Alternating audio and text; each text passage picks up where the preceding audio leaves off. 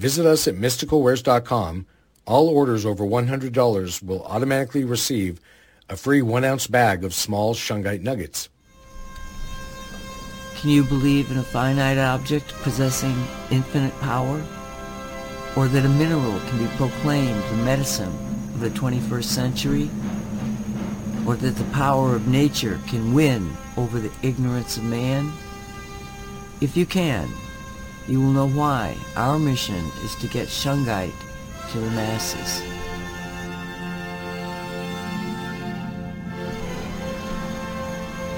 You are entering the Shungite zone.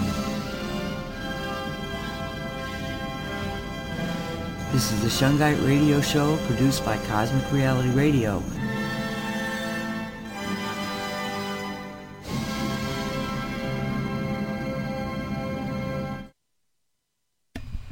And welcome to Shungite Reality. It's January 23rd, 2024. My name is Nancy Hopkins. With me is Derek Condon. Mark Joseph may or may not be here yet. He's supposed to be, but he will be when he gets here.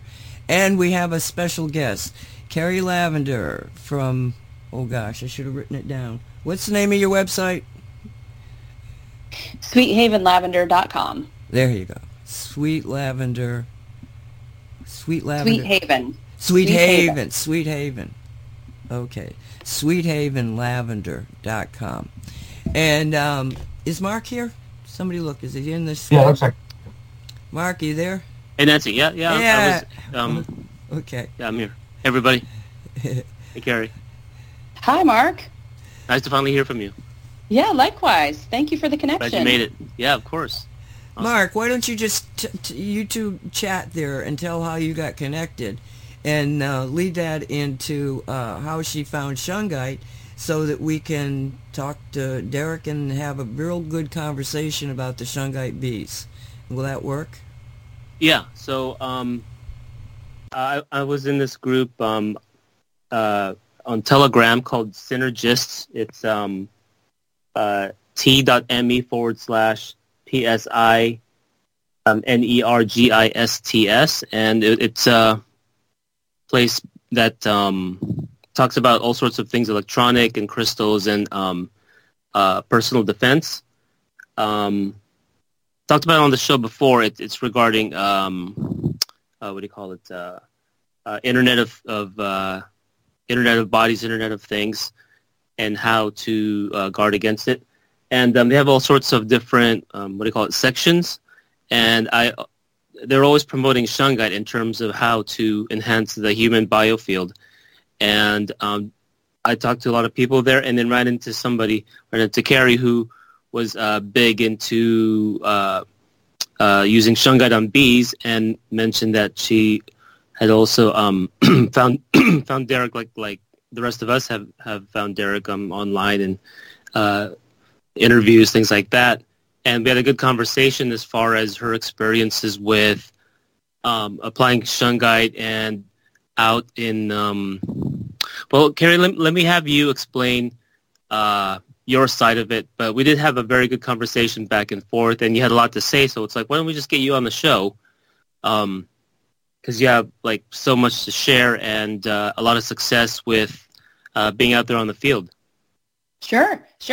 Yeah, so the Synergist page on Telegram is doing a good job of helping people to understand that our biofield is something that is part of every human body. It's not something that is necessarily, some people look at it through a religious viewpoint, but it's something that is, it's inborn in all of us. It is our human electromagnetism that, the forces that have evil intent or just want to use or abuse that against our knowledge, against our will, what we can do to protect ourselves from that. And as Mark was saying, there's a lot of discussion about the use of Shungite for that. So, in the recesses of my memory, I started to go down this rabbit hole well over a year ago, just trying to educate myself and improve the health of my family and our farm.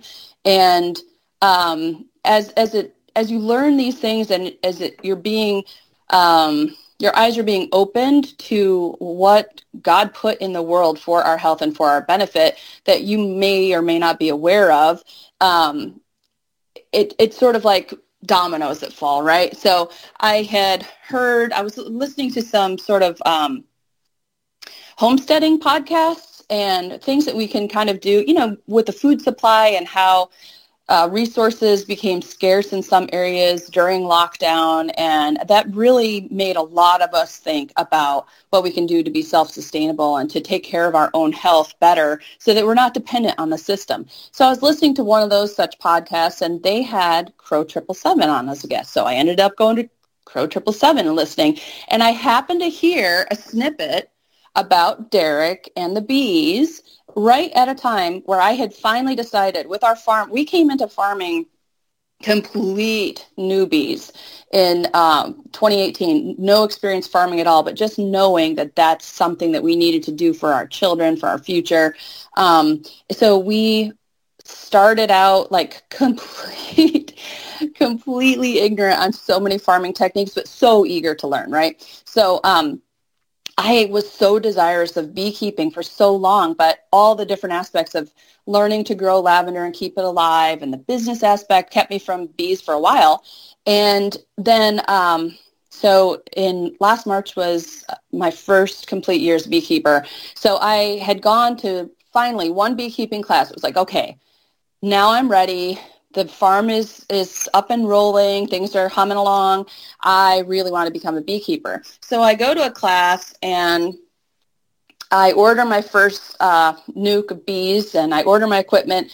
And the prevailing idea was, well, don't be discouraged. You're going to lose half your bees, maybe more. You might have to start from scratch again next year. It's just a common thing because you've got colony collapse disorder and you've got the mites and you've got the wax moths and all these things. And I'm thinking, oh, good grief, this sounds like such an uphill battle. How do bees ever stay alive without human intervention, So I'm thinking to myself, I don't really want to use all the things that are suggested in the conventional bee community. I don't want to spray them with toxic chemicals. I don't want to feed them with white sugar. If it's bad for us, how can it be good for bees, right?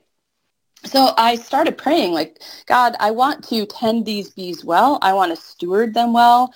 I want them to be a blessing to our farm and to the neighboring community, but I want to do it in the most healthful way and in alignment with how you created them to live.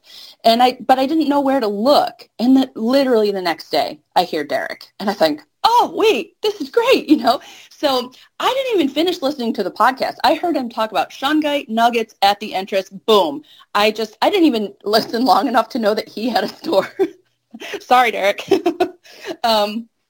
But anyway, I just went half-cocked looking for some, and thankfully I actually found some that was legitimate. And just to give it a try, and have since gone back to Derek and purchased from there. But so my first experience with the bees was, well, I knew already because I had only had them a couple of months, but I had seen how they operate. If something comes into their hive that doesn't belong there, they get it out in a hurry. Even when a bee's life expectancy is done and they die, they are very good about keeping their hive clean, and they don't want contaminants in there. And they're very smart. And, God designed them to protect their environment. So I knew that they would not keep something that was unwanted. And I also knew that if it was like neither here nor there, they could care less. They're just going about their business, right? So I'm sure Derek can attest. You can set down a hive tool. You can set down a glove. You can put your smoker down on top of the hive. They just go about their business. They don't care about that, right? It doesn't concern them. I put that Shungite nugget at the entrance of the hive, and I could not believe my eyes. They literally just started filing out. First of all, I've never seen them come out like that before. They're usually just randomly in and out as they're doing their thing. But they literally started to file out, and they went straight for it and began inspecting it, which was just so interesting. And they didn't just like come near it. It's like they knew instinctively. They began to like wipe their little feet on it. And so I thought, well, there's something about that. Like there's something within that mineral that attracted them. And they didn't get rid of it. They kept it there. So I thought, okay, all right, that's enough for me. I'm going to go ahead and add some of these to, at the time I only had 2. Am I still with you all? You're so quiet. I want to make sure I'm actually speaking. Yes. Okay, great. I didn't want to go on and have nobody on the other end. So at any rate, I decided to put 3 nuggets at the corner of each on their bottom board where they enter. And that's all I did. I just went on with the routine practices. Now, I have been learning. I have a really super helpful neighbor who started beekeeping a couple of years ahead of me, and he's been very patient and kind to help me do inspections and teach me what he knows. And then there's another fella who actually has a traveling apiary business where he offers pollination services to orchards and farms and so forth, where he'll pack up his hives and take them there, let them do their thing, and then bring them back. But he does not live out in the country. He's in a neighborhood, and he has a limited space for his hives. So I thought, well, I have acres and acres of lavender and wildflowers and cut flowers for bouquet. Our farm is an agritourism farm. So we invite the public onto the farm and help them learn about different aspects of farming. And I thought, well, this is a win-win. More bees on the farm, there's more pollination. This helps him, and I can kind of learn from him and so forth. But he uses conventional practices. He likes to treat his bees with the typical things that people use that they feel help prevent diseases and so forth. But in our family, we have kind of chosen to not, in our own personal family health, we like to do things to support the innate immune system and not necessarily invite chemicals and things to replace that. I've done a lot of research on it, and this isn't something that I came to lightly. So when I thought about how we operate as a family on a level of how we, steward the bodies that God has entrusted to our care, I thought, well, the things that are bad for us on a macro scale, if you scale that down to bee size, and we're, if it's bad for the beekeeper to breathe in, and if a beekeeper would not survive on a diet of just white sugar, I just could not process how that could be ultimately the best thing for the bees. So the information that Derek gave about the Shungite was enough for me to understand, like, if he's saying, hey, I don't use those practices and I'm not suffering these diseases or colony collapse. So I just said, okay, to my other friends, that's all right. You treat your bees the way that you are led to do, but I'm not going to do those treatments on my bees. So what we found, so I did not come across Derek's information until I had overwintered the bees. So I got my bees in March of 2022. And when things started, the first pollen started to show up with the tulip poplars in the spring, and the bees started to get really active, I started inspections again when the temperatures were warm enough, and my bees hadn't really done much in that whole first year.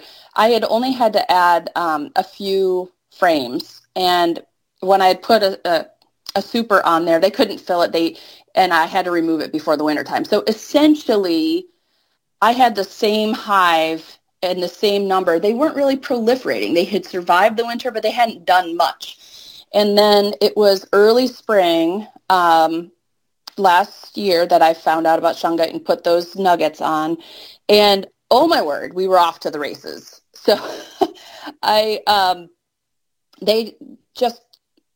would go in and inspect them, and their frames were filling so quickly. Like, I had gone a whole year and seen very little growth in them, and all of a sudden I would inspect, and a couple of days later, oh wow, they filled those frames. I need to lay on another super, and they would fill those frames. So they were doing really well. And then there came a point right before Easter that the growth was just explosive, and they started swarming because I could not I didn't even have enough equipment to give them the extra room that they needed to keep up with their growth. It was so, I don't know, Derek, if it was that quick for you too with the Shungite, but I mean, within the matter of a month and a half, there was a dramatic change in how the bees were outputting. So at any rate, that first, on Good Friday, we noticed a swarm, and that thing was massive. It was huge. I had to call my neighbor because I had not captured a swarm by myself before, and it was so big. I didn't know. I thought, no, it can't be 2 hives. This has got it. They're with one queen. We had to drop that into a Rubbermaid tote to get it over to the hive boxes. One of the big Rubbermaid totes, like the big black ones you get from Costco, and that swarm was so large that it filled a deep, which is sort of like what beekeepers would use as sort of the starter home, and that's like where the nursery is for the baby bees. That's the deeper stack that you see at the bottom. And it filled that, and it filled 2 supers, which are sort of like the additions you build on when they've made enough babies and they need an extra bedroom. It's just amazing. So that was my start. And then I noticed that Derek's experience in his first season with the bees really correlates with mine. Anyway, I ended up catching just last summer. We caught 12 swarms. 2 of them we weren't able to catch because of the timing of it and the location of it. Like, the bees don't necessarily decide to make themselves available when it's convenient for you. So we were on our way out to a doctor's appointment, and I noticed a swarm and hoped that it would still be there when I got home, but had already moved on. So 14 swarms, and this is while I'm actively managing the hives, and I'm actively providing them more space, and they were literally outgrowing their space faster than I could give them new space to work in. So we ended up I could only afford a few more sets of woodenware to put them in. So my fellow beekeeper, my mentor, he's very connected. He's a retired doctor, so he's very in tune with nature and helping people. So he actually aids a few different beekeepers in our locality. So he was giving swarms to them. So literally the effectiveness of the Shungite on our farm was able to bless several other beekeepers. So super exciting. Super, super exciting. I just want to point out here that you started out with 2 hives. Right.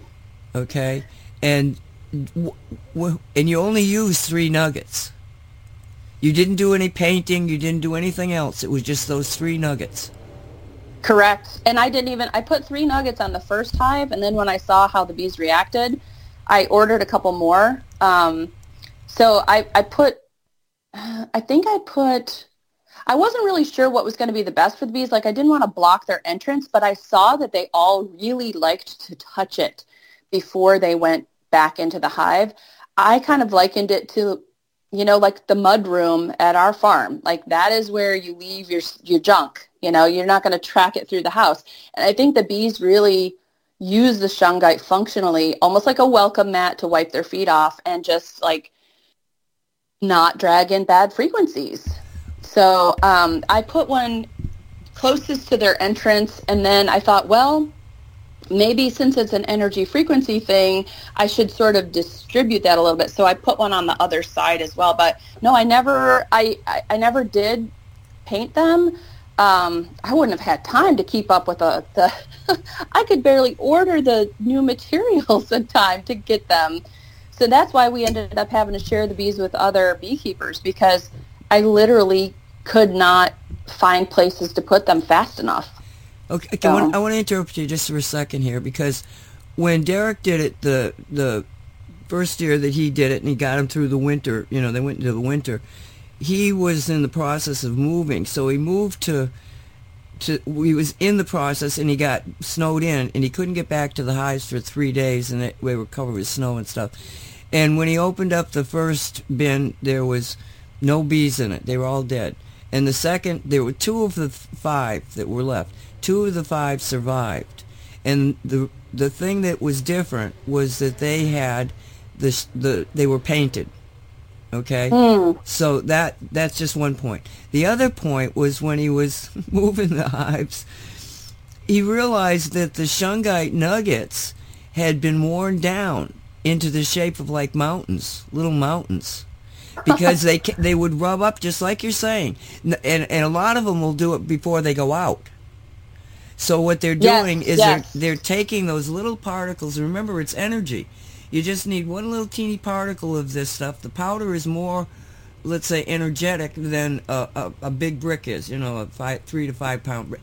No, it's the smaller you get, the more energy is out in the field. So they're flying around with this on them that they leave on the flowers, and when they come back, it's like they're cleaning. And Derek, you don't have those up now, right? But you were taking live video of the bees at one point. Why don't you start? Oh, yeah. Why don't you guys get into a conversation? Because I'd like you to share what you might remember because of what she said to you just now. Oh yeah. Well, actually, first comment was that's a huge amount of swarms that you had to deal with there, or got to deal with, Kerry. That's awesome. And the proliferation of the bees. I will say that I don't necessarily think that they were coming solely from my hives, because I was hosting my friend's hives, and his business has kept him very busy, so he had not been out as frequently to lay on new super. So I think I was catching some of his swarms, honestly. I think, but mine definitely did swarm, because I could see the difference in like their population, and I could see that they swarmed. I could tell when they swarmed. I actually witnessed it a couple of times. So mine swarmed more than once. And of course, I think I caught some of his too.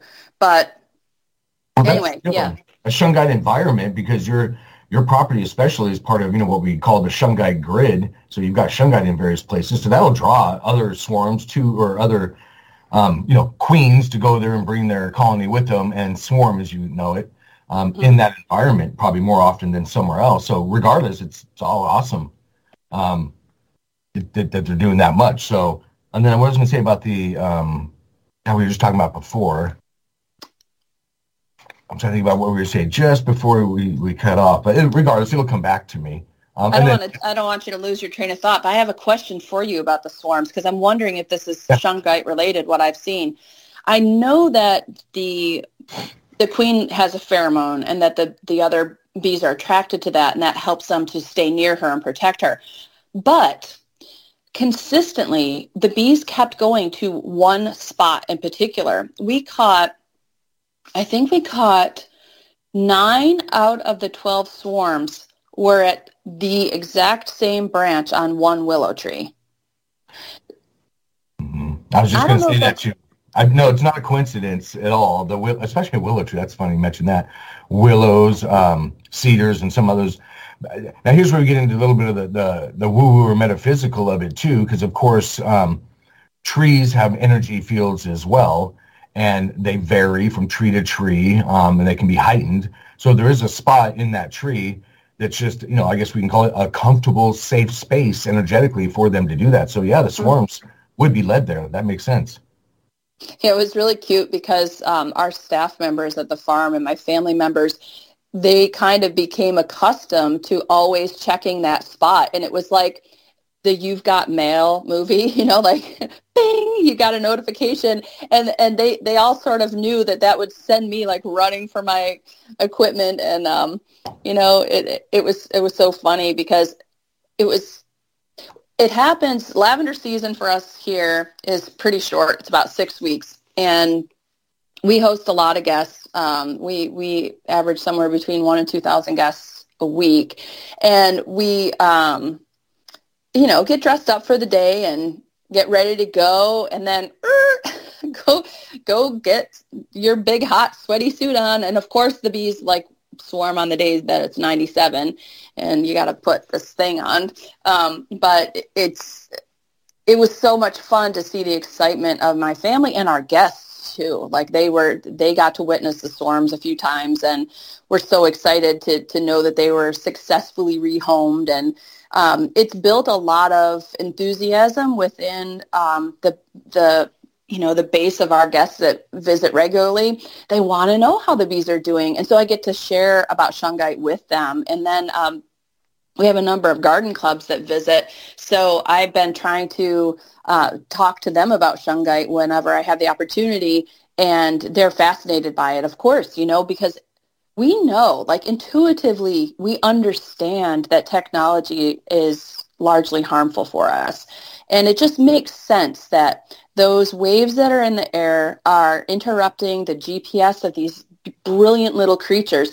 Like bees do such magnificent things, and they have overcome so many odds, and they create this wonderful healing product. So many, the propolis is great for you, and the pollen is great for you. Like everything they do is so beneficial.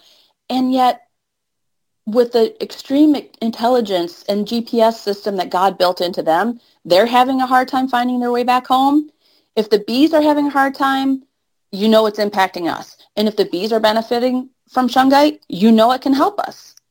So we love being able to share all that with them, but it's interesting. Let me jump in here again, because yesterday when we had or a couple days ago when we had a conversation, you said to me, what's the proof that it's working? And I gave you some things, but that, to me, made the difference, is if the bees are surviving. If Derek went through 2 seasons without losing a bee to anything except natural age, that's the best proof we have. Yeah. I just wanted to point that out. Yeah. I agree with you, because I very much love science. My undergrad, I had a minor in science. I'm one of those nerdy types that likes to read medical studies for the latest information because it's fascinating to me. So I have been researching Shungite. And I first of all, I want to thank you both, all of you, for making such a wonderful repository of information on the website. You've kind of curated a library for people that's easy to access, and it's on a variety of subjects. It's not limited to beekeeping. It's not limited to EMF. I was just reading one of the studies you posted today about the implications for treating cancer. So it's fascinating, and I just want to thank you, because you've created a resource that is really beneficial on so many levels. And then I think, did I hear this correct, Nancy? I was listening to one of your older podcasts, and you were talking about when you were first introduced to Shungite in 2014. And as you were researching it, you did something patent-wise to protect the ability for us to be able to use Shungite so that somebody wouldn't snap it up and maybe, commercialize it or something. Did I understand that correctly? Yes. The first thing that I did when I realized, because I've had jobs where patents were critical, okay? I realized that if you can patent something as long as it's not out in the public, that it's been out there for a while, okay? And I knew that that they would be patenting this stuff all over the place. You wouldn't, as just a regular person, you would run into these patent, and they've got lookers out there, these patent attorneys, okay? They're watching for people to come out. It's a terrible situation. But if you pull a, what do they call it? A provisional patent, okay, you have captured the patent right for a year. Nobody can patent it because you've got provisional patent. And you can patent it, but to patent something like this is tens of thousands of dollars, okay? So I said, no, well, I'm going to put it out into, that's why, we had the radio, so we could make it public worldwide. You can't patent it now.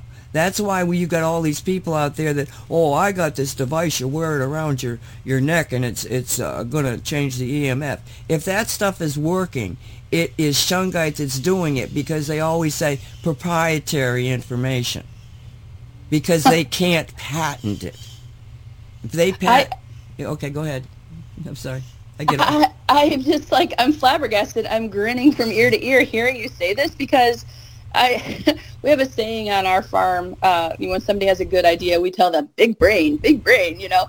That was such a big brain move. That was, I mean, that just is affirmation that God wanted that information to get out to people, and he entrusted it to somebody who would do the right thing.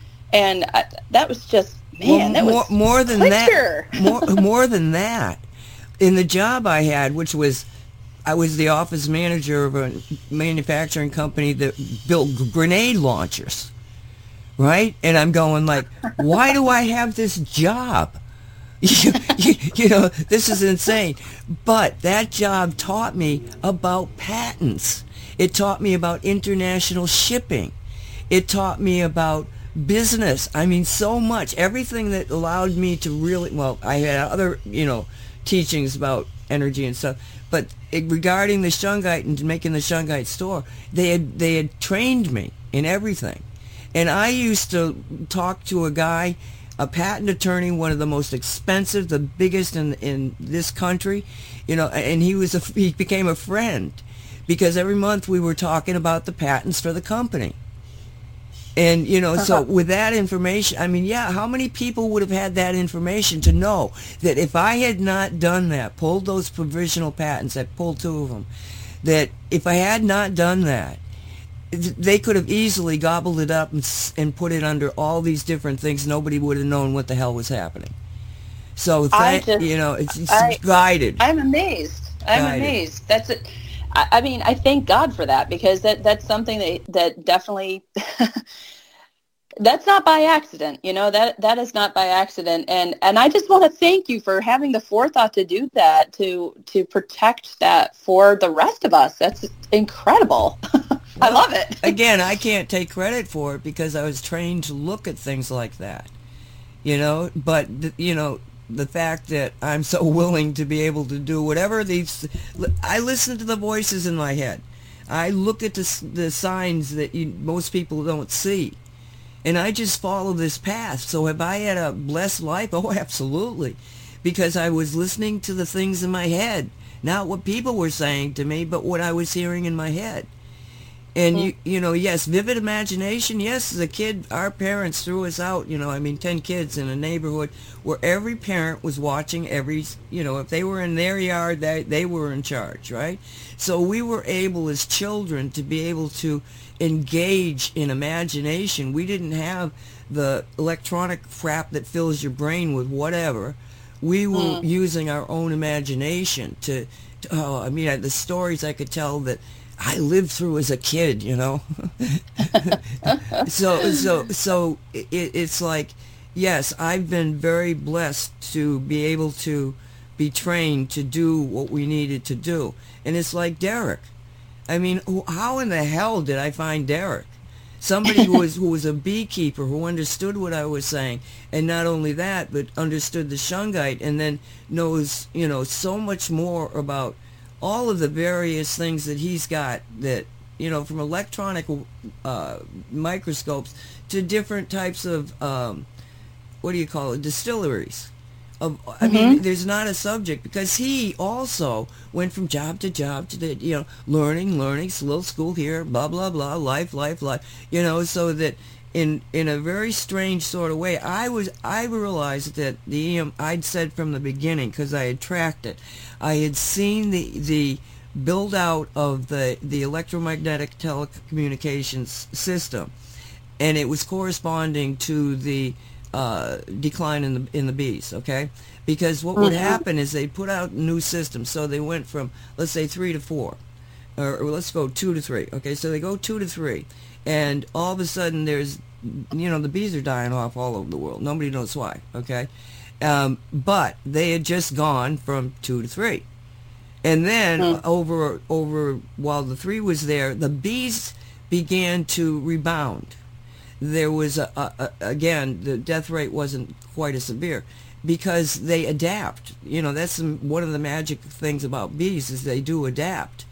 And so they said, okay, we're in a new electromagnetic system here. What do we have to adjust to be able to navigate, is what I think they were doing, okay? But then they went from 3 to 4. And boom, it was exploded.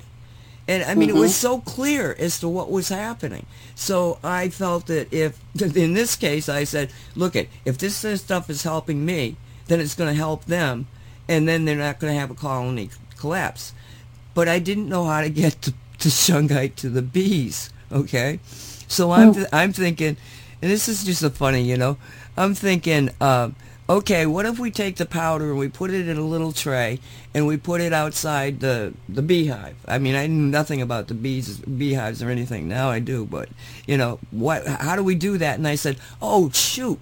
I said, if they walk through that, maybe they'll breathe it into their lungs. And Walt Silva says, bees don't have lungs. And I was like, how do you know that?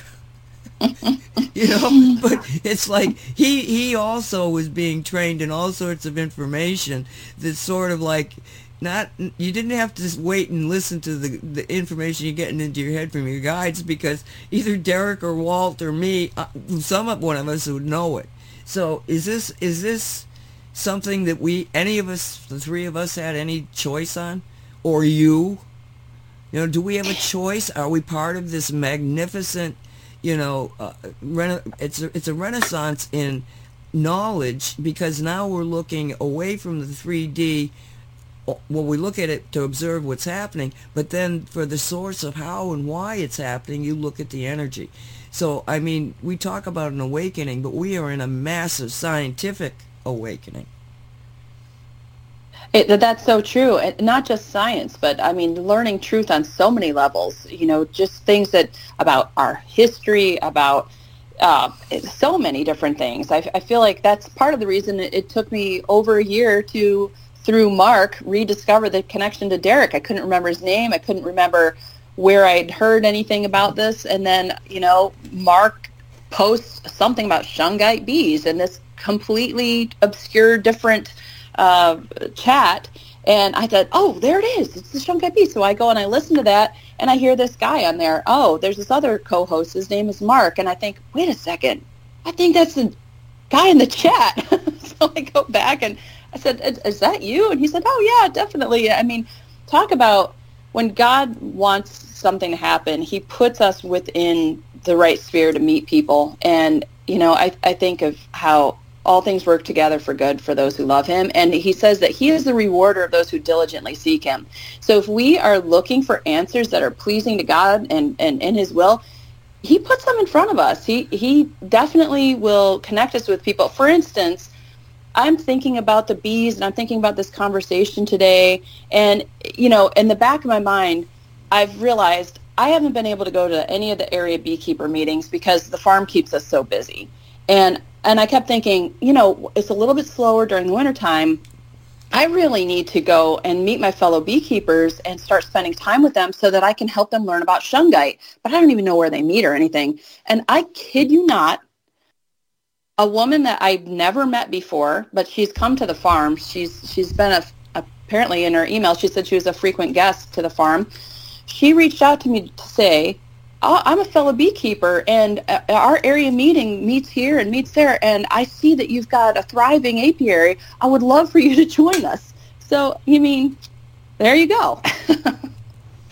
Yep. Just another example. I want to ask one question, and then, Derek and Mark, I could talk to you all day long. The beekeepers, your neighbors that were doing the chemical stuff, have they made a change in the way they're looking at it now? So no, not yet. No. He's actually been so busy. There's been some other, his beekeeping isn't his primary career, and he's unfortunately not been as active with the bees in this calendar year. And sadly, when I started keeping and he set up his hives beside mine, he came with 14. He's down to only 4 because his had been attacked by wax moths. And that's another proof to me of what Shungite is doing to improve the health of my bees, because they're literally beside each other. Like, there's just enough of a gap between his boxes and my boxes that I can reach my hands in to manipulate the boxes, but it's no more than 6 inches apart. And he had 10 devastated by wax moths, and I had to, remove them so that they wouldn't spread to mine. And it's a very sad thing to see a bee colony attacked that way, because it's just like to see their perfect little honeycomb homes destroyed. And it's like this, I don't know if you've ever seen it, but it's like almost like a web, would you say, Derek? If you've ever seen it, it's like this thick, nasty web, and it's discolored and it smells bad. It's a very sad thing, the decay and what a wax moth does to a hive. It's very sad. And from what I understand from other beekeepers, that spreads like wildfire. And yet none of mine were impacted whatsoever. Yeah. So, on that note, Kerry, I found that, that's a good example that you're talking about, because the bees are so healthy when they're in that Shungite environment that they can take care of any, even mites, things like that, so they don't get out of hand. Because people ask me, why don't I have treat for mites? I'm like, well, because the bees know how to do it themselves. Mites aren't new. They're not new to bees. They've been around. Things change. But no, keep healthy bees, and they can usually take care of all those issues themselves, including wax moths and things. So if somebody does come in, they'll attack him, get rid of him, and they won't ever take hold. Yeah, it's amazing. And that's the same thing, what you mentioned, like bees have done this before. I thought, how did they manage to survive all these years without the man-made chemicals that we've decided since the 1940s or 50s they can't live without? So getting back to basics and giving them a chance and doing what we can from a natural, non-invasive standpoint. Think about it. Like if you've ever been in a place, like one time when I was in college, a girl in the apartment unit that I shared brought a cat in, and that cat had a massive flea infestation. And so they came and fogged our house. And man, that was like irritated our lungs for weeks to get rid of those fleas. It stayed in the fabric, it stayed in the carpet. And I thought, well, what are you doing if you're smoking bees? You're saturating their honey. You're saturating the wax. It's getting all over them. Like, imagine if we were having to live in a place that was, 3 or 4 times a year getting bombed with chemicals. I can't imagine living that way as a human being. But on a micro scale, the size of the bee is so small. How much more impacted are they by those chemicals? So I thought, I just don't, like, in my gut, I don't feel like that's the right thing to help them. And this is anecdotal. We're talking about his 14 hives going down to 4, and then my hives, only organic with the Shungite. I start with 2, and 16 months later, and really, they came through that first calendar year from March to March. I put the Shungite on early spring, sometime maybe mid-March. And by the end of the summer, I have 6 hives and could have had more if I'd had the equipment to put them in. And mine have all overwintered well. We've had a few days where it's gotten up into the high 50s, low 60s here in the last couple of weeks. And my girls are still coming and going. They're still strong.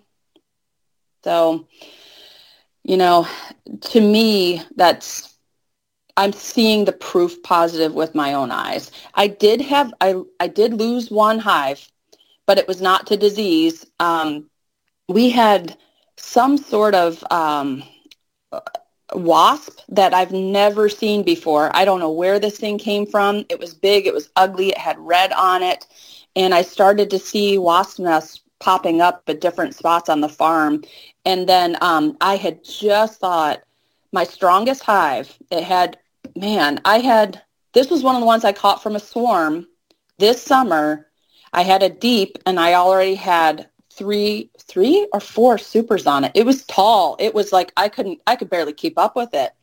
But it was so heavy with honey that, like, when I lifted up one of the boxes to inspect it, I accidentally broke where they had, they'll sometimes build their comb. They don't know to stay in the lines, So sometimes their comb will attach to the frame. And so when you lift it up, you might break a couple cells of honey and it'll drip. And I was I wasn't thinking that that would be attractive to other things, but that one hive, it was so full of honey that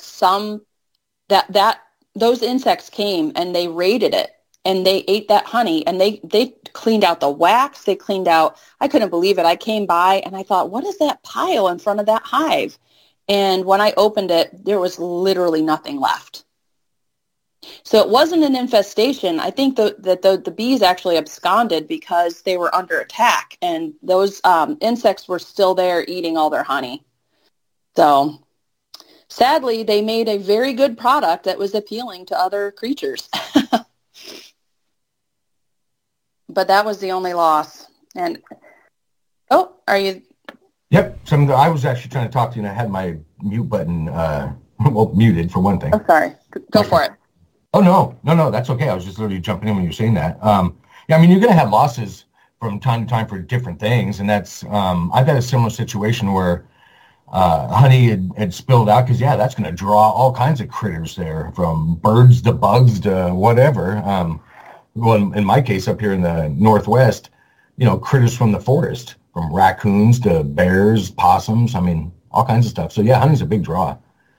Yeah, and that's interesting also about the wax moths and things like that. And actually, I'm going to bring it back to something earlier as well, kind of on a comment Nancy had made. So Nancy, not that you'd asked this, but sometimes it's hard because if the hive's already going, you can't use Shungite paint because you're not going to paint the hive while it's active. So literally, and this is really for everybody, if you can do the Shungite paint, which is, just to reiterate for people that don't know, but it's the Shungite and silver powder mixture in a low VOC, so hopefully a non-toxic paint, and you paint that on the exterior of beehives. But of course, you got to do that when there's no bees living in there, because it has to dry and things like that. So it's often hard to go complete Shungite beehive, air quotes here, without starting from a new hive. So otherwise, you have to try to rotate in boxes like supers and like things Kerry was talking about, which would be the deeps. And Kerry, were you using 8 or 10 frame deeps? Oh my word! I should have listened to my mentor and done the 8. I thought, oh no, I'm farm strong. I can handle the 10. They're really heavy. I know they get heavy, especially Shungite beehive ones, because they pack those things. They do. Yeah, I haven't weighed them, but yeah, what we're talking about, everybody, is because on the boxes, they're called Langstroth beehives, right? In the ones you see in the farm fields and stuff, or wherever, or on Kerry's farm. But often they're white, but not always. They can be really almost any color. But those have 8 or 10 different honeycomb frames, they're called, set in there. And when those guys are packed with honey, that gets really heavy.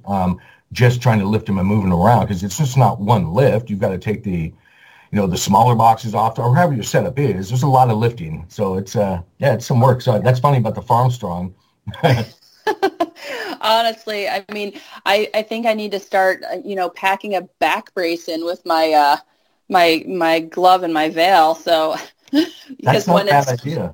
Yeah, seriously, I mean, you want to be able to keep with it and keep a positive mindset with the bees, because I've noticed that when I start to feel overheated or feeling like, oh, I've got to take this veil off, I just can't breathe, or the sweat's in my eyes or something, that's the only time that I get any sort of, I can tell that my frustration transfers to them, because then they'll give me the little warning signs of bumping off of you and so forth.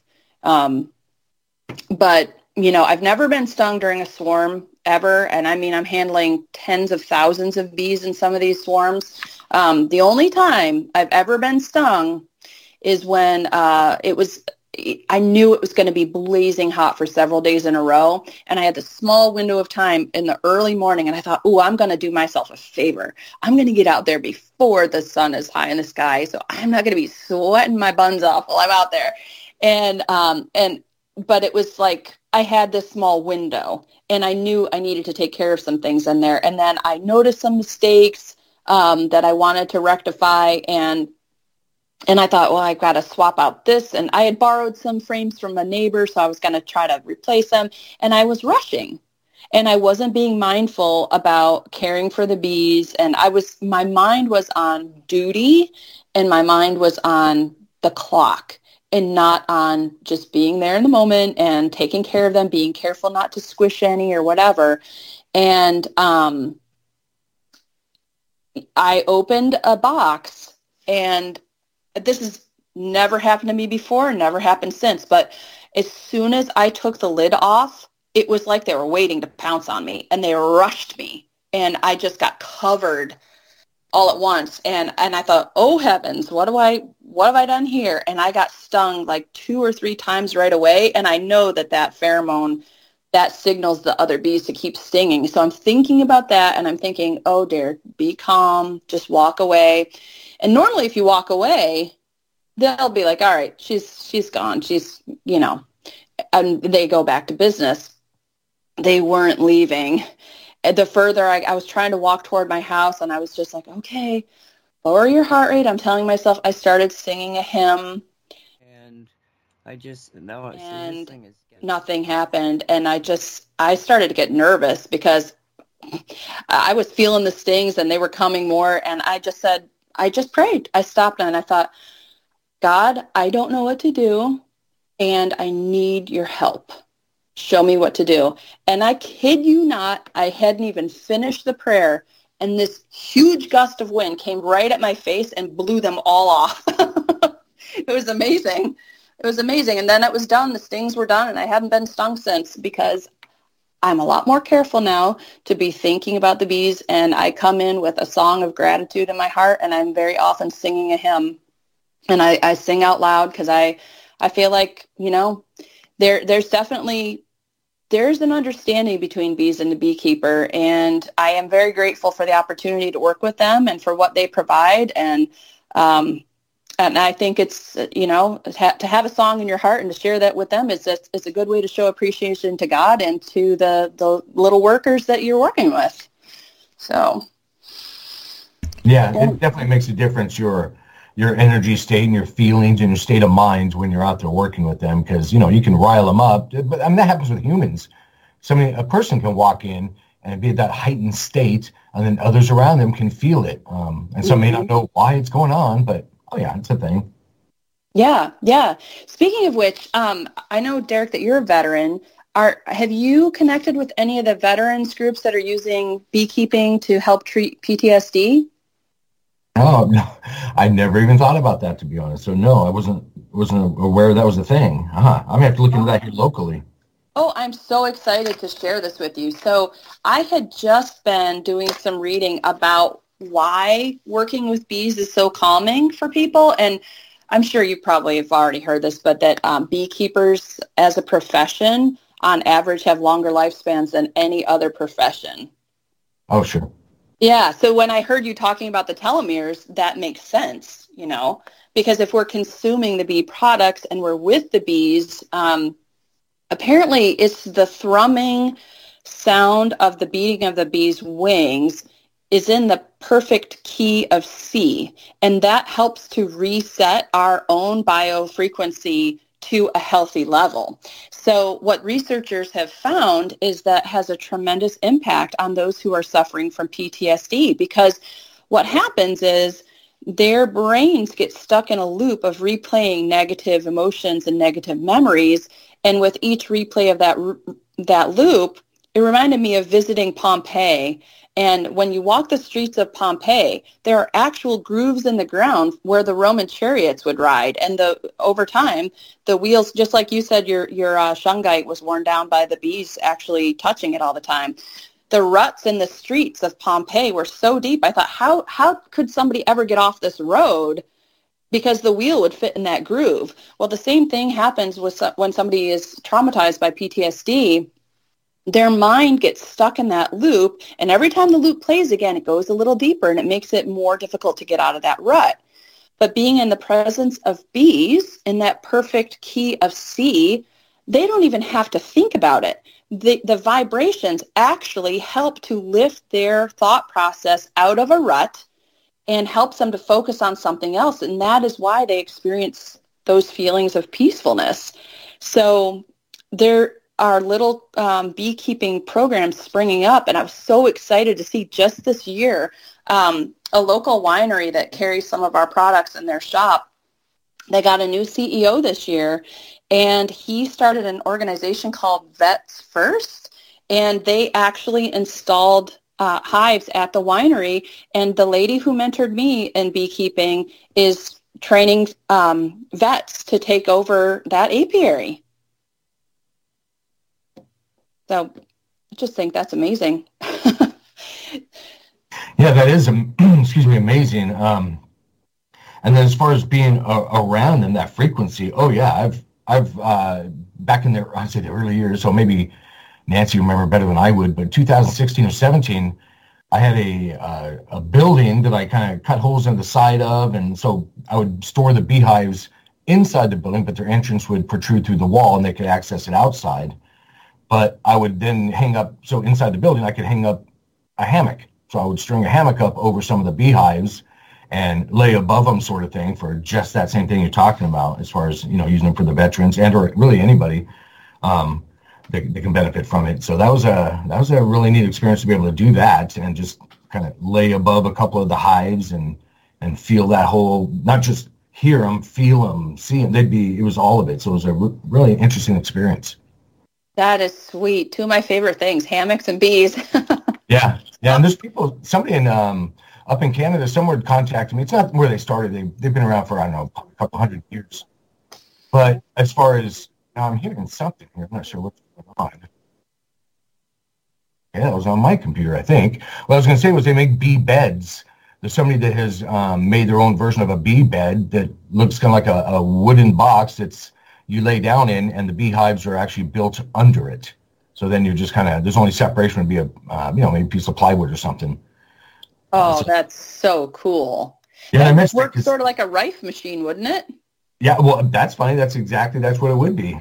So then you can, and then being in that energy environment, then use your own intuition or understanding, intentions, you can say, to heal yourself. Get involved personally as well.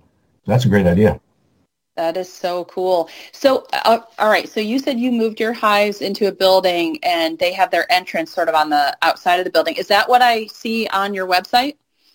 Somewhere on the website, there is a spot of that. I think there's a video of it as well. But basically, it was like a 20-foot long, it was on a concrete slab, so it was an actually outdoor building or shop building with metal sheeting on the sides. And I just basically cut holes in it for the entrance and, again, took the beehive inside, shoved the beehive landing strip through the hole, and then the bees had complete security. I was worried about out in that neck of the woods where I was at in Darrington, Washington. There was bears that would come in and knock over beehives and stuff like that. So I just thought, well, let's just avoid the whole thing and give them what I thought was probably the biggest beehive on the planet, because it was really, 20, 25 feet by the same distance, and then that tall. So then I got the beehives over the couple of years I was doing it there.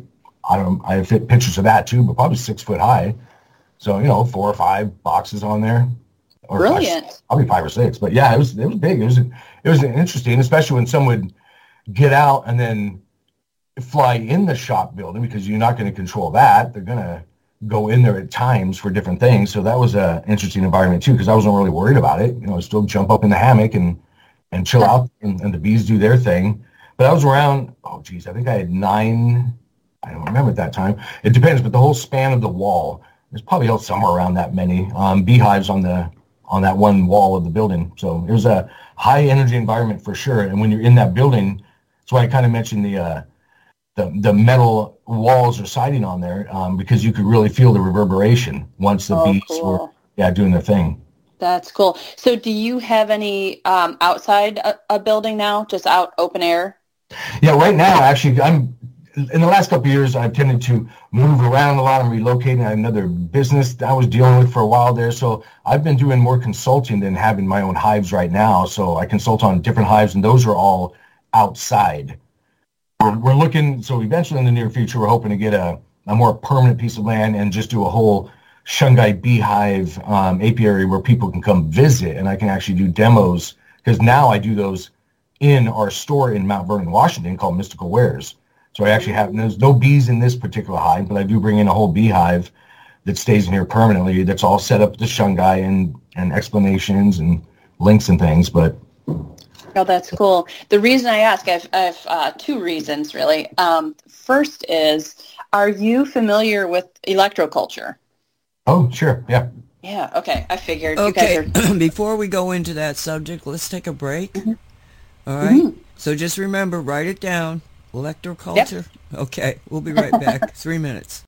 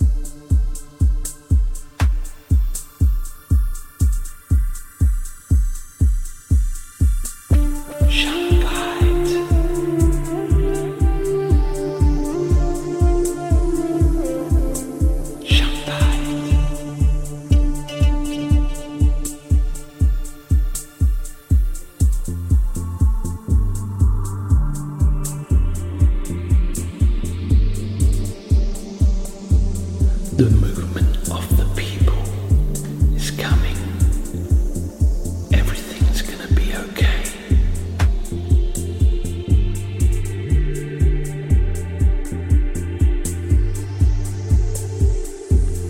The movement of the people is coming. It's never gonna go away.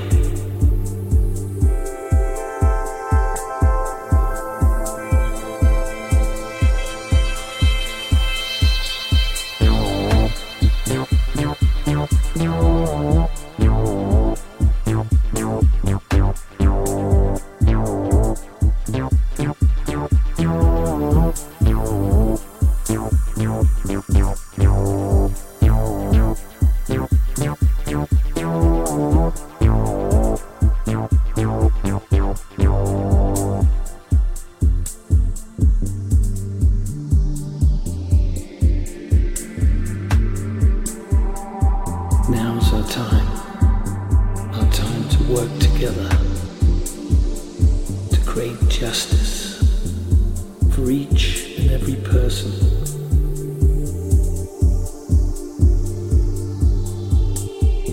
The people are coming. It's never gonna stop.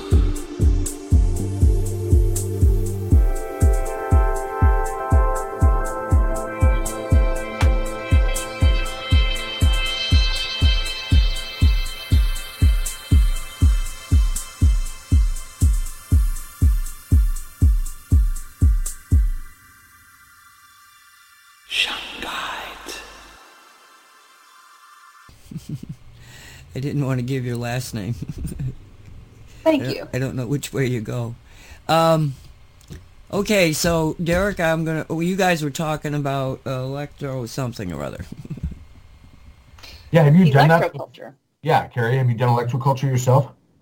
I'm just beginning to experiment with it, and actually my 12-year-old son is doing his science fair research project on it.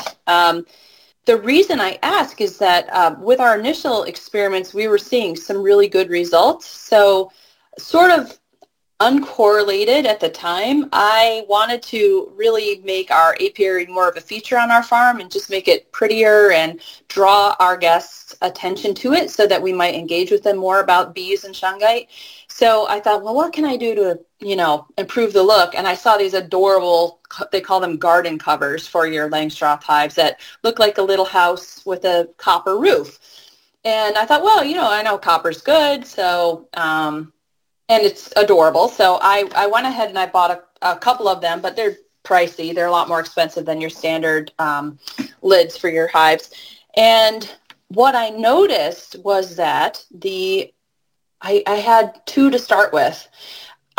They were outpacing even the Shungite hives. They all had Shungite, but the ones that had Shungite and copper produced even faster. So my copper and Shungite hives have 4 supers on them, and the Shungite alone have 3 supers. They're all doing very well, but I couldn't help but notice that perhaps there's a correlation there, and wondered if you had any experience with that. Yeah, I've got, in fact, the hive here in Mr. Wares I was telling you about, my demo one, actually has a copper roof to it as well. So I've used them that way. I've even hooked up grounding rods and wires to beehives. I've stuck copper pyramids under them. What I need to do is take my larger copper pyramid and stick it around one, because I have one that's 6.5 feet length to it, we'll say. It's kind of at an angle, of course, but it'll go right over a beehive. So I have had some experience in that in lots of different ways, and it was always positive. I can say that. And then, yeah, the aesthetics of it just look really cool as far as having the copper roofs on some of them. I have not, copper's like really expensive. So I haven't wrapped a whole beehive in it, but I've used different blanks. So long story short, they're called, and you may know about all this, orgone devices. So I've actually worked with a beehive to turn it into its own orgone device, and that's just by layering organics and materials and metals. And you can use straw, you can use different there's copper papers, there's lots of different types of thin metal that you can wrap in there as well, or products like insulation that have some in it. So it's not real tough to make an orgone device out of a beehive, and that has a similar effect. It boosts it. So where did you layer those things? On the inner cover, at the bottom board? How did you go about it? I did it, excuse me, so I did in fall, so I was prepping for winter. So up here in the Northwest, it gets pretty cold, as we mentioned, the snow earlier. So I did it externally on the hive, just got your normal beehive box, your Langstroth hive, got it down to whatever size I felt was good for the winter, and then wrapped the outside of it. And often I would start with, what they call them, the potato sacks. I'm trying to figure out what they're made out of. Tyvek? What was it? Or burlap? Or burlap. There we go. Yeah. Burlap. So I would start with burlap, and then there's in the insulation areas, if that's a thing, at the hardware stores, you can get thin insulation pieces of metal. Again, I don't remember the exact brand name. I'll maybe put something together and post it so people can go buy the stuff. But basically, you're just layering those metals and organic materials. Sometimes I would use straw, and then just lay it up against the side. You could get some binding twine, wrap it to hold it on there, and then another layer. And long story short, you're also, of course, insulating your hive against the environment, things like that. And Kerry on this, but for the listeners, of course, you want to be careful not to cover the entrance of the hive and, limit the bees coming in when you do something like this. And then I would just tie a piece of metal. So I make dowsing rods as well. So I would just take one of those copper pieces of metal, can attach it to the hive, and then run a copper wire down into the ground and compare that to other hives. So long story short, I was basically grounding my beehive just to see what the differences would be. Interesting. Did you notice any condensation issues with that?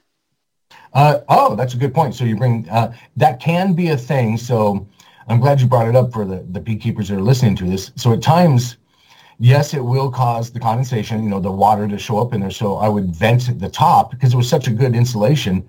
I would often, you check on your bees as well, but you can vent the top. So basically, and of course, this, lift up the lid and then put a little stick or something on there so there's a little air gap that can go in, and then the air will circulate through the top of the hive down through the bottom, or vice versa, and the bees will control that too, to aerate the hive and get rid of the condensation. Yeah, that's great. We call that redneck air conditioning for our hives in the summertime. Yeah, I would even do that. So I'd put a bird/bee bath in front of it. I lived in Louisiana for some time, so I used swamp coolers down there. So the bees would get involved, and basically it's just blowing air over some water, and it cools stuff off. So then we would put that near their hives in the summertime, of course. So I'm curious. So you paint the exterior of your hives with Shungite powder.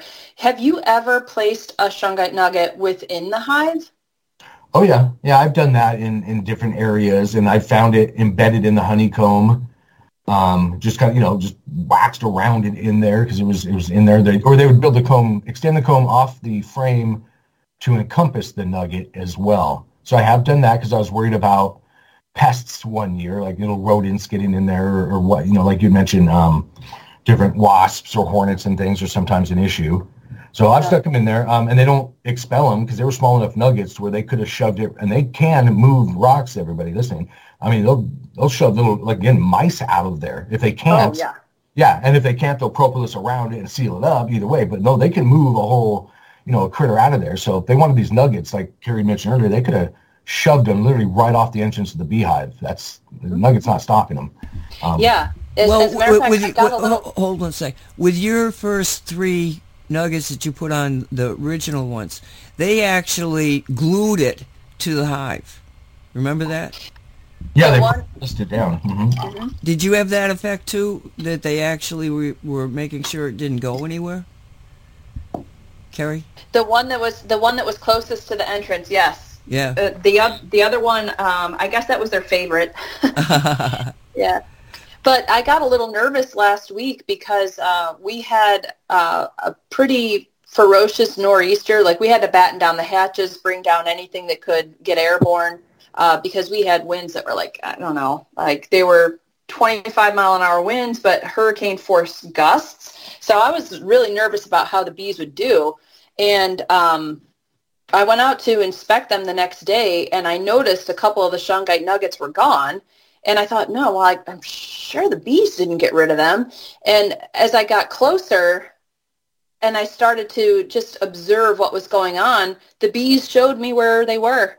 Because I laid my hives, I've got them elevated off the ground. I laid some weed barrier below so that it would be easier for me to get in there and inspect them and not get overgrown. And then I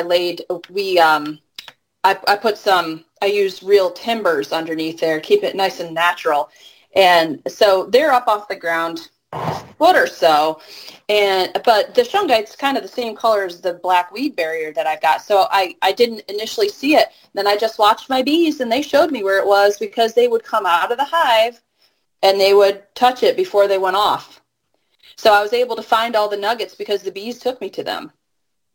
Oh, yeah. Yeah, they don't want their nuggets going anywhere. Yeah, it's like you alluded to, it's probably the wind blew them off and just pick them back up, put them up there. Yeah. Yeah, that was interesting. So I had a thought. I was looking at the molecular structure of Shungite and the power of the C60 molecule and the rotation within it. And it made me wonder if, the attraction for the bees, like, it's good for all of us, but the fact that the bees' reaction was so instantaneous, it was like you rang the doorbell, ding dong, and they all came running, when I first put that nugget out there. I wondered about the hexagon shape that they use for their combs is repeated throughout the structure of the Shungite molecule. So it made me wonder. I started doing some research on the resonance and the frequency that Shungite gives off. And I wasn't able to find yet, but I bet if there's not already a study about what the actual musical key is that is emanated from the Shungite, I would bet you that it matches the thrum of their wings because they were so familiar with it. They were so comfortable with it. It has to have something to do with that hexagonal shape and the fact that it's rotating clockwise. And if you look at that buckyball, it's not just, it's all those hexagons together. And that's just one of the C60 molecules. And then there's so many of them bound up next to each other within the Shungite that I'm wondering if, when we hear a bell chime, we hear it reverberate and then it eventually dissipates. Those sound waves move out and so the volume decreases. I'm wondering if that clockwise motion within the fullerene, if that just keeps the resonance perpetuating.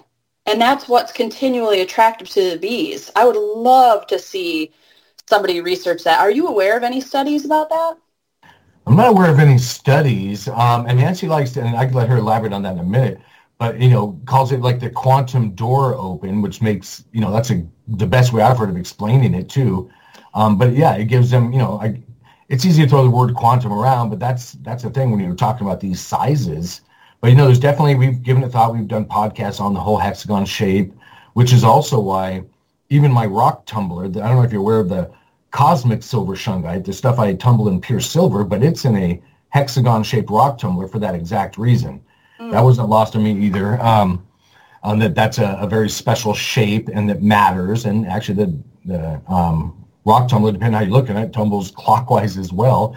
And what it has is just hundreds of little silver bars and pieces in it that it are the tumbling medium for the shungite nuggets or shungite beads I put in there. So that's exactly why we do that, because of its energetic effects on it. And yeah, I don't think that's lost on the bees at all. It's not random. And in their honeycomb, of course, it's thousands of little hexagon-shaped cells. So, and that's, again, not random either. They know what they're doing. And then the same thing like you alluded to as far as the buckyball. I mean, yeah, a piece of shungite has, in essence, the exact same thing going on. The little quantum energy containers that, with lack of words here, but will hold, beneficial frequencies for living beings. Yeah, so it's exciting. And Nancy, I don't know if you wanted to elaborate on your explanation of that or not, but. Well, my suspicion is that, Andrew Bartzis, who's the galactic historian, long story, but he basically said, and I think he was right when he said it, is that shungite represents every mineral that ever was on the planet or will be on the planet. And so my suspicion is that it would be very difficult for them to really pinpoint the sound. It's probably going to sound like a symphony more so than just one tone, because the C60 itself, I think, is probably the shape of the universe. And the magic inside the C60 is it's perfect. I mean, it's just perfect geometry. And when you start rotating that perfect geometry, what happens is that you do make a resonant connection to the quantum field. 90% of everything that is over there. We only see 10% of what is. So this massive place where all proto-energy comes from. And if you're that, then you've got every frequency there ever was or ever will be. Okay? So, and it is a resonant thing between the C60 and that particular thing we call the quantum field. And it's, that's probably not an accurate description of it, but that the stuff everything is made of. So when we're using the raw, and I can detect energies, but I can also see it. I can actually see it and analyze it. And so I'm watching this stuff, and it's going it's like the quantum door is opening and shutting. Okay, so there's a pulsing thing. Now, you're using just plain raw nuggets with your bees? Yes. Okay. Why don't you do an experiment with getting the silver shungite and see if you don't see there's a difference, because when you've got the silver in it, for whatever reasons I can't explain it, we've tested it, we know this is what's happening, is that you've got the quantum that doesn't pulse, it just stays opened. So it's a continual flow of the energy. Interesting. Yeah. That's so interesting. I did hear on one of your episodes, Derek, where you were mentioning actually spraying the insides of the boxes with colloidal silver to help prevent fungal growth and so forth. Yeah, that's a good idea for any kind of funguses, bacteria, all sorts of things, which are, they call it American foul brood or all sorts of things. It helps with a lot of the issues bees have by doing that. I've got to do that. I'm wondering, I feel like I need to maybe prepare a box painted with shungite, treated with the colloidal silver, and just slowly start transitioning existing hives, like transfer their frames into those boxes that are prepared for them. And then I can go through and take the boxes that they have lived in and then treat those. So, kind of almost like you would renovate your house room by room. Maybe I could work my way through them. Have you ever done that and transferred the bees for that reason? Exactly that. That's exactly how I do it. You get the new box, prep it like you're saying, and I just wrote down a note here to mail you. I'm going to gift you 3 of the Cosmic Silver Shungite nuggets so you can put it on that hive. Thank you. Oh, no, absolutely. And then, we'll have to have you back and get you some feedback in the spring when they start, well, I'm not sure what the weather is there, but regardless, that's how you do it, is transfer them over, get the new hive, prep it on all the ways you just mentioned, including the Shungite paint on the outside, and then just transfer over, box by box. And then when you need to add on, make sure your new boxes are your, be it a honey one or a deep, are pre-prepped. And then you can rotate through your whole stock of beehives. Yeah, that's a plan. That is on my to-do list for sure. I want to make sure that they're as protected as possible. And I mean, the proof is in the pudding. And by the way, the honey was phenomenal. And I'm trying not to be partial, but so I kind of, I definitely favor the honey from my own bees better than anything, but they're feasting on lavender. They're feasting on beautyberry. Are you familiar with beautyberry? No. So it's native to Virginia, and it had, my only knowledge of it, 10 years ago was as an ornamental landscape plant. I had it when we were living in the burbs. We had some, and it's something that it blooms, like it gets flowers in June, but it does not bear fruit until the fall, like mid-September timeframe.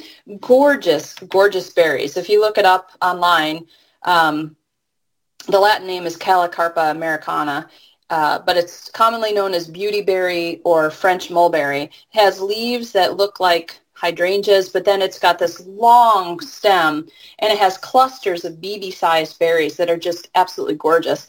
So my bees are feasting on the pollen of that, and so throughout the year, of course, you probably experienced that your spring honey and your fall honey are a different color because of the nectar and pollen sources that are available.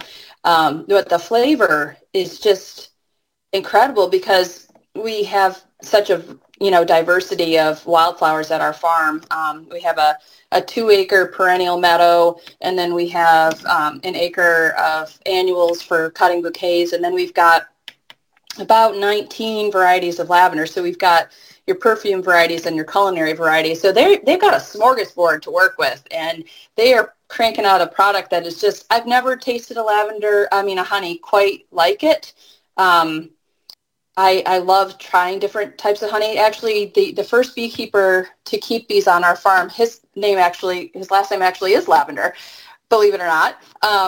But he owns a meadery in town. So he takes the honey and turns it into essentially honey wine, ferments the honey, and he's winning awards all over the country for the quality of his mead.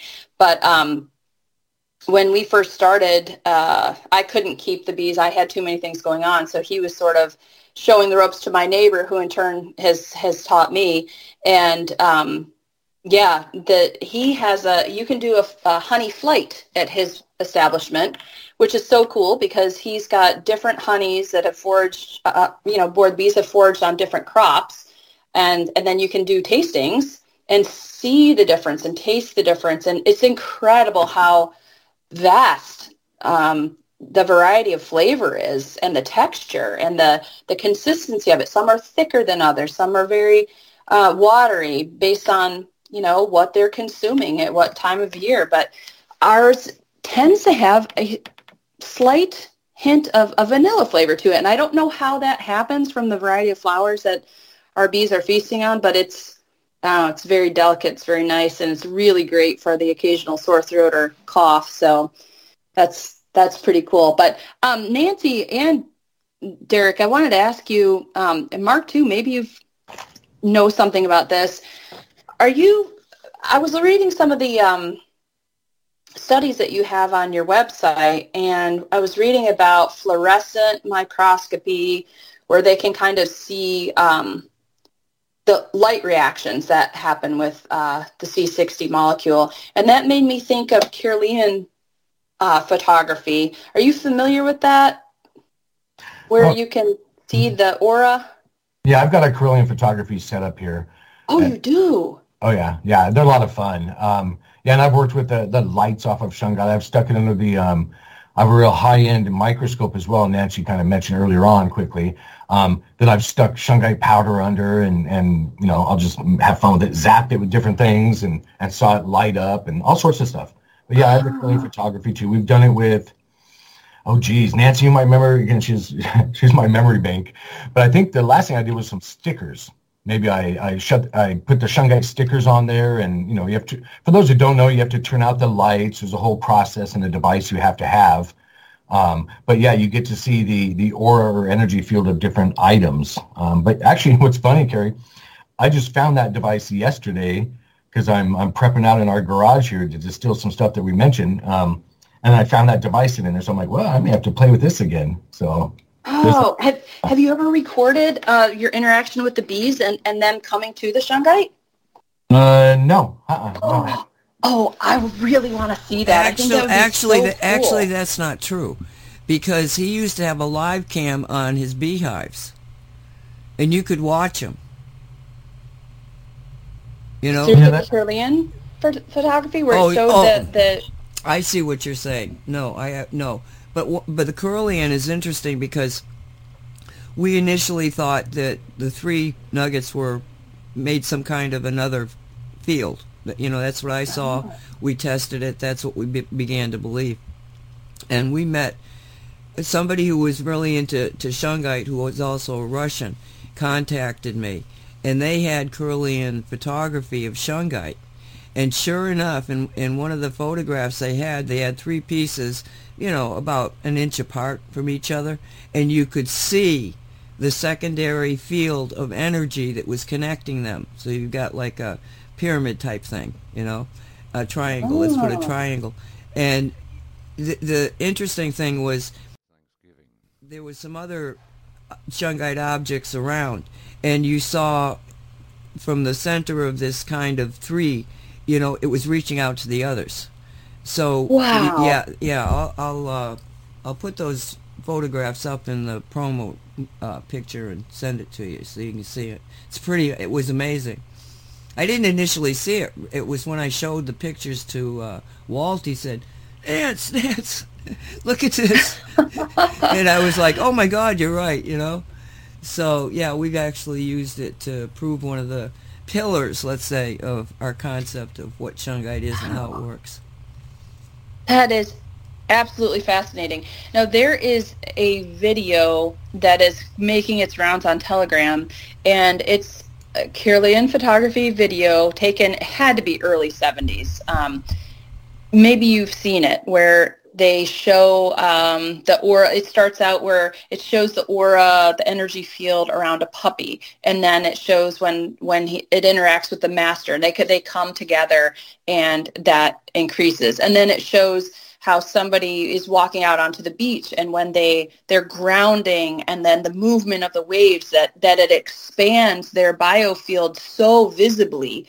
And then the most powerful interaction of all was when a mother was singing lovingly to her child, and the child came close, and their biofields united and then amplified and turned this beautiful shade of pink.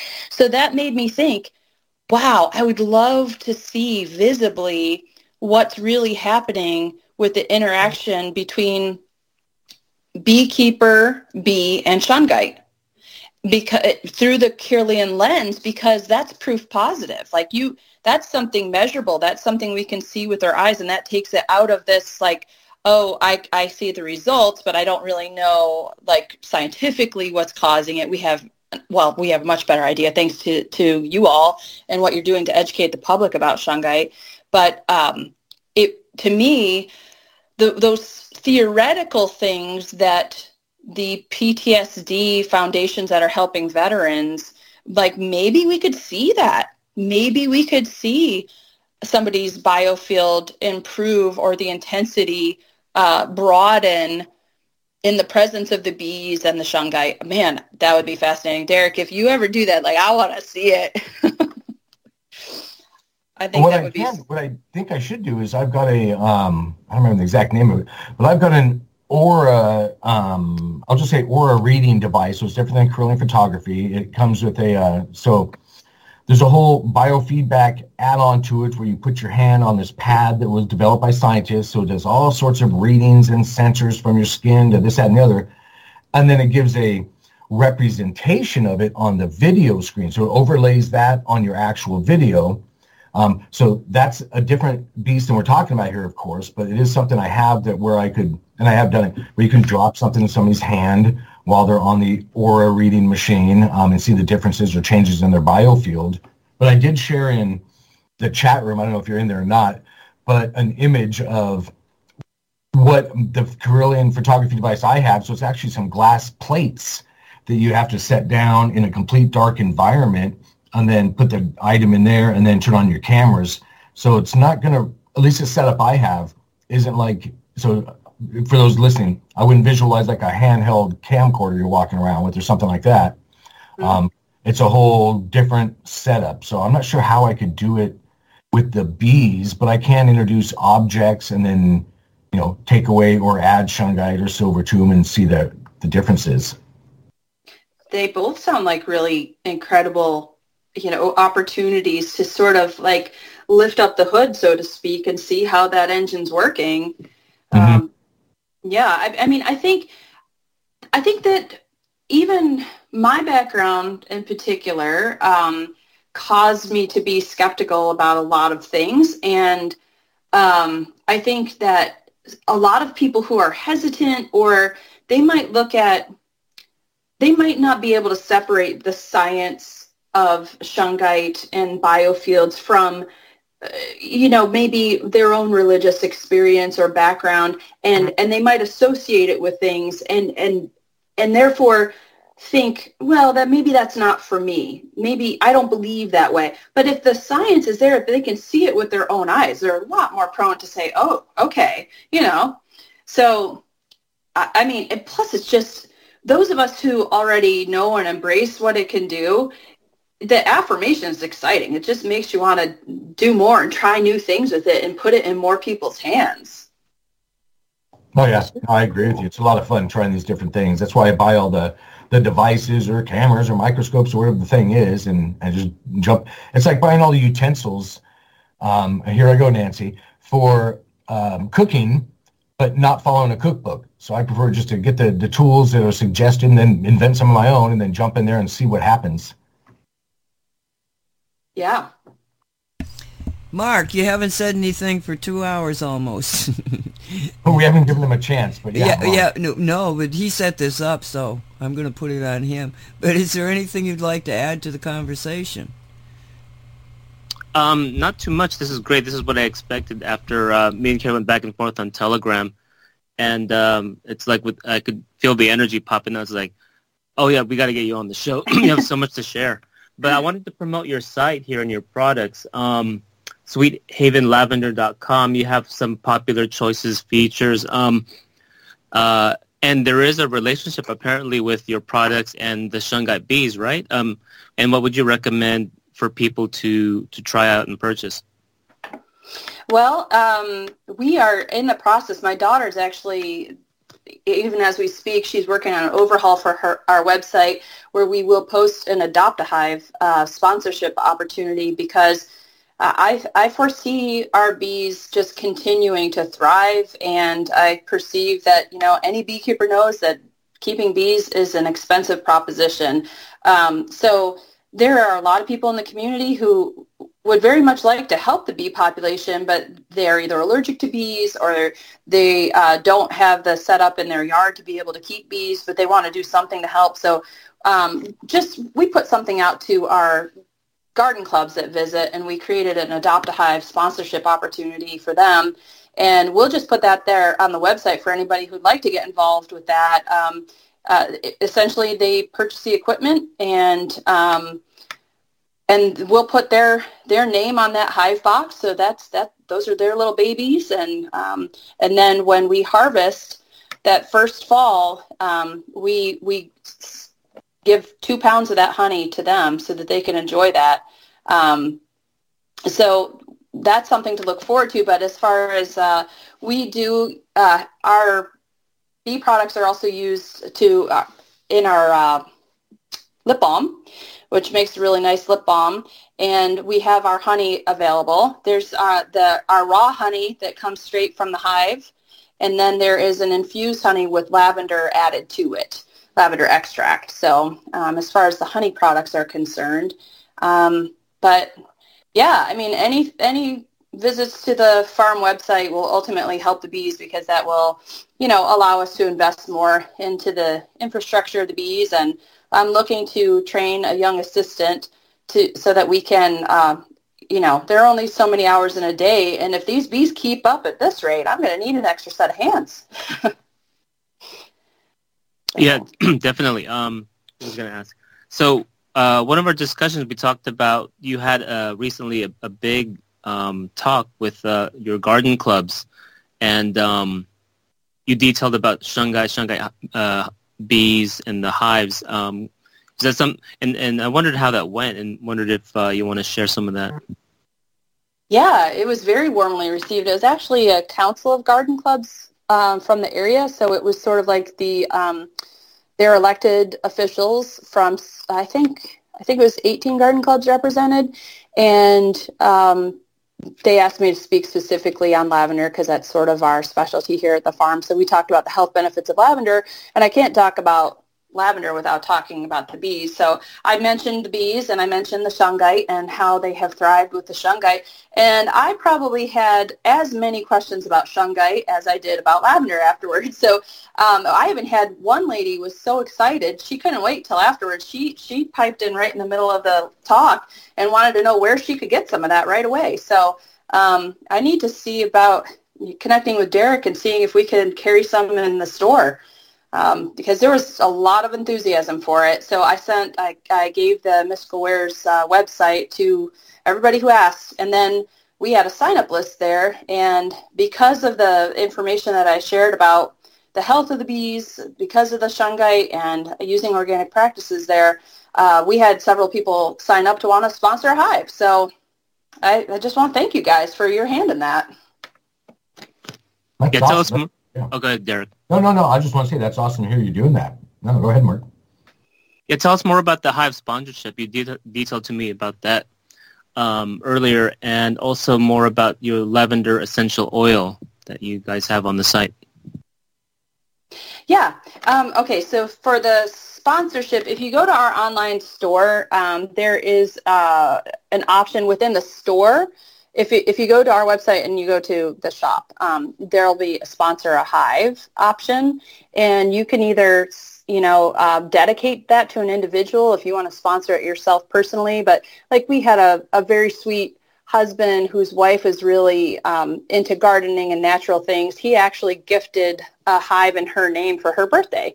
So we placed the name on that starter hive. So you have the option to do a complete hive where we start with the deep and the super to go on that, so they have room to grow, or you can just start, with a basic kit, and then we'll put the name on the hive, and then I will take video and send them the progress of their hive so they can see their girls at work.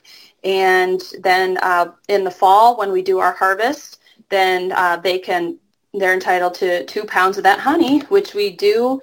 We actually package it in a glass hexagon shape, because I learned that shape is important to bees for a reason. And if you store honey in something other than that hexagon shape, it changes the enzyme profile. So the healthiest possible honey you can get is local, raw, and stored in a hexagon shape. So that's available. And then, of course, our lavender essential oil, we do distill right here on the farm, and we harvest that right before those blooms burst open so that they have maximum oil content in there. And we do use a copper still, because that helps to some of the impurities that might come through the water. They just bind to the interior of the copper, so you get a purer product from that. And then we age it for a year, and that just deepens and mellows that fragrance. And lavender's tremendous for helping your memory. It's great to add a couple of drops to your shampoo, your sulfite-free shampoo, and it's really great. It's the best clinical treatment for alopecia and hair loss. So I like to add a couple drops to my shampoo, and it's, of course, great to inhale. We recommend for lavender essential oil that you don't apply it directly topically to your skin, unless it's in the case of like a bee sting or a burn. But generally, that's why my daughter went and got her certification for organic skincare formulation, to make sure that the lavender is in an appropriate ratio that's really healthy and nourishing for your skin, and it won't make you overly sensitive to it because it's so powerful. So we want to make sure that we use it in healthy proportions for, what's right for your skin. So, yeah. Awesome. Thank you. I don't know if you have any more questions for Derek or Nancy while you have them. We only have 20 minutes left on the time flew. This was a great discussion. I do have questions. I have so many. Is it okay if I ask a couple more? Yeah, that'd be awesome. Yeah, go for it. Okay. So this is sort of not necessarily hive related, but Derek, I understand that you actually visited the Shunga region. Is that correct? No, I've never been to Russia. Oh, okay.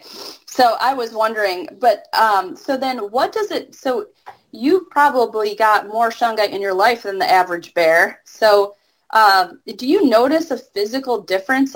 You probably have a lot at home and your shop, but do you notice a difference when you're out and about as opposed to when you come into your shop and you're surrounded by a lot of it? Do you notice a change physically? Oh, not just myself, but others that don't know. So I have literally, excuse me, I don't know how many thousands of pounds, I have tons of it. So, and that's, obviously more than the average person's going to have. So you do, but you don't have to have that much to feel the difference either, just so I can put that out there.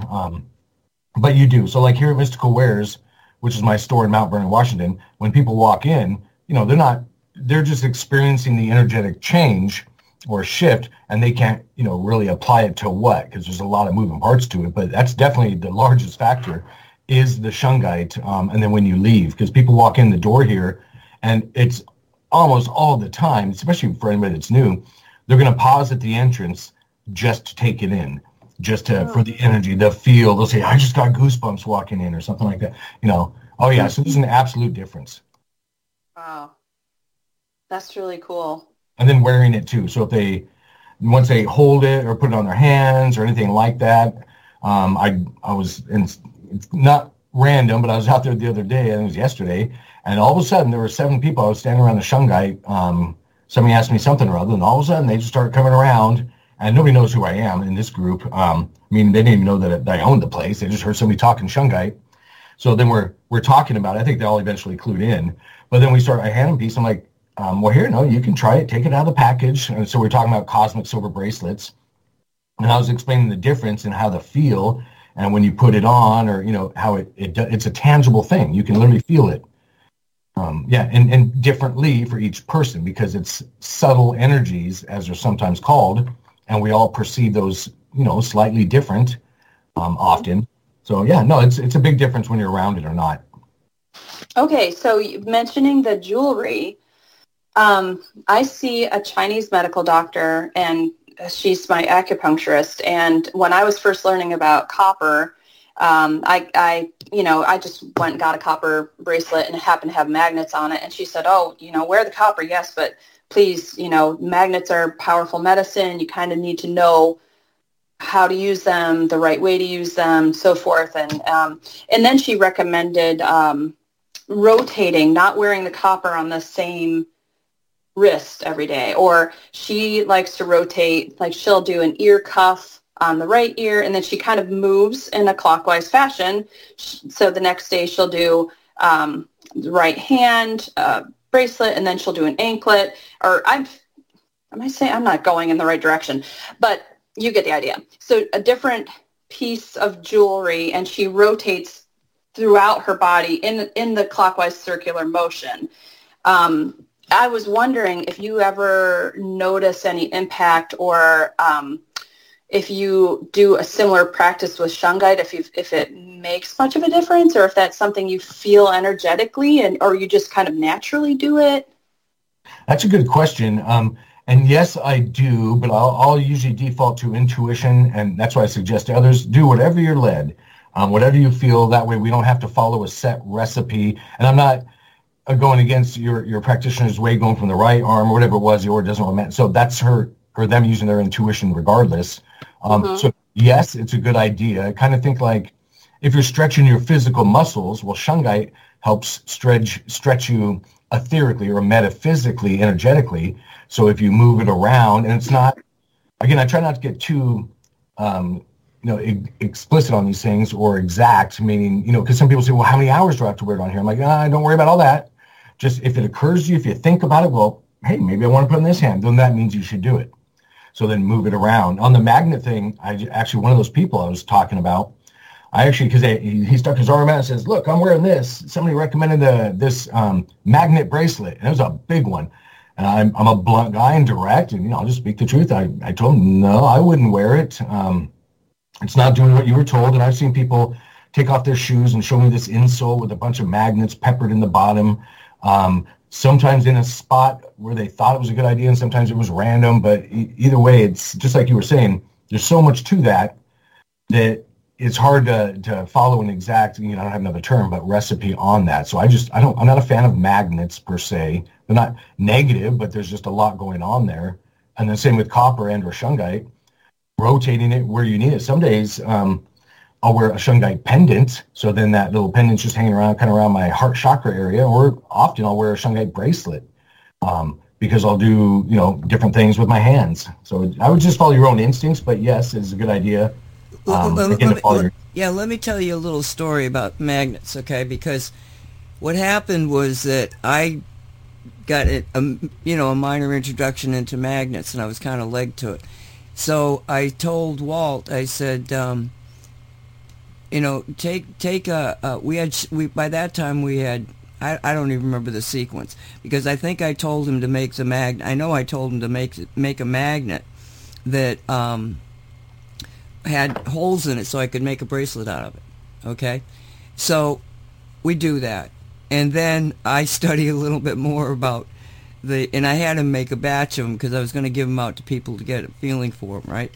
And so I studied more on magnets, and I realized, oh my God, there's a polarity. If you've got it negative or positive, it makes a difference, and it all of a sudden got very complicated. Mm-hmm. So I'm telling Walt, I'm saying, this and this and this and this and this. And he said, okay. And what happened was that he had actually made the magnet so that it was in its correct position, okay, based on how it was going to be made into a bracelet.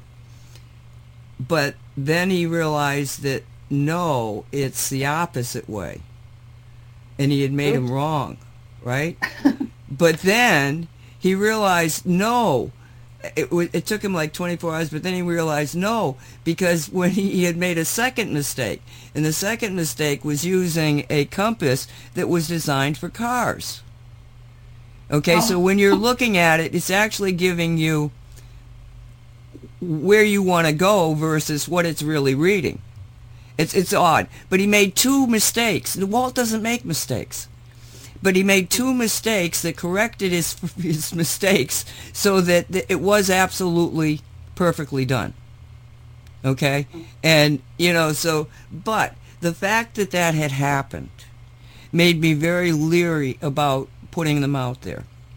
So we basically stopped production of bracelets. There's still magnets, put them on a refrigerator or a mechanical thing. They're set. Where it's going to attach, you're set. It's not like a magnet on your arm is going to, attach to you. You're not magnetic. So, yeah, you have to be very, very careful when you're using magnets. And sometimes people say to me, well, can I use the refrigerator magnet? No, and it's not because it won't work. It's because I'm afraid you won't remember, and you might put it the wrong way. If it's not foolproof and there's any kind of a cautionary tale, I go with, no, let's not do it. Because I used to be in a company that made grenade launchers. And before we made anything new, and sent it to the customer, we would get together and try to break it. Because we're sending it to young men who are on a battlefield who are bored. Right? and inevitably, one of them would do something that none of us could imagine them doing. So it's like I learned, be cautious, follow your instincts, don't put it out there, because it's not really needed in the realm of Shungite. That makes sense. Yeah. So, that makes sense. Another question I had was about detox baths. This is something the group that Mark and I have been conversing in. They're teaching mitigation techniques for, nanotech that might slip in our food or water supply, and how to pull that stuff out of us, get any kind of graphene out of there, so that we're not human antennas, or apparently we already are, but maybe reduce the availability for people to hack our Internet of Bodies. And so the discussion comes up a lot about detox baths, and I was just wondering about the usefulness of maybe putting a Shungite nugget in a bath, and if you have any experience with that, or how productive that might be, if that would enhance, if you've got your salts in there and you've got your baking soda in there, and what that might do for you. Yeah, that's a great idea. I actually, anytime I do take a bath, even when I had various personal hot tubs, I'd put a Shungite sphere, or like in this case at the bathtub at home, I have a Shungite Merkaba, so just a carved piece of Shungite, and you can use nuggets, you can use whatever you want. Of course, I'd recommend watching for whatever type of Shungite you use, not to use any with a sharp point on it, of course, because, it can damage the bathtub or things. But no, that's a great idea, adding Shungite to your bathtub, because then it's Shungite water. It's energetically definitely affected, so it's more programmable. There's lots of ways of looking, but I've never taken a bath without it in there since I realized it was a thing. We're talking many years now as well. So that's a great idea. Yeah, even if you have farm animals. I mean, I just put them online the other day, but larger chunks, some of them are a pound or two in size of Shungite that some people put in there, say the horse trough, the water trough, or goat, sheep, whatever. So farm animals, so you can get it in their water as well. And I'm talking larger pieces, so that you can, grab them when you clean it out and they don't get lost, sort of thing. But that's an option too. So really, in any water supply, if you have a pond on your property or whomever, that's a good idea as well. Toss it in there. We've Shungite gridded, heck, I don't know how many places now. I don't know how many waterways, creeks, rivers, streams, and it's had great effects on all of them. I wonder if that would help algae bloom in a pond, because we've got a continual issue with that.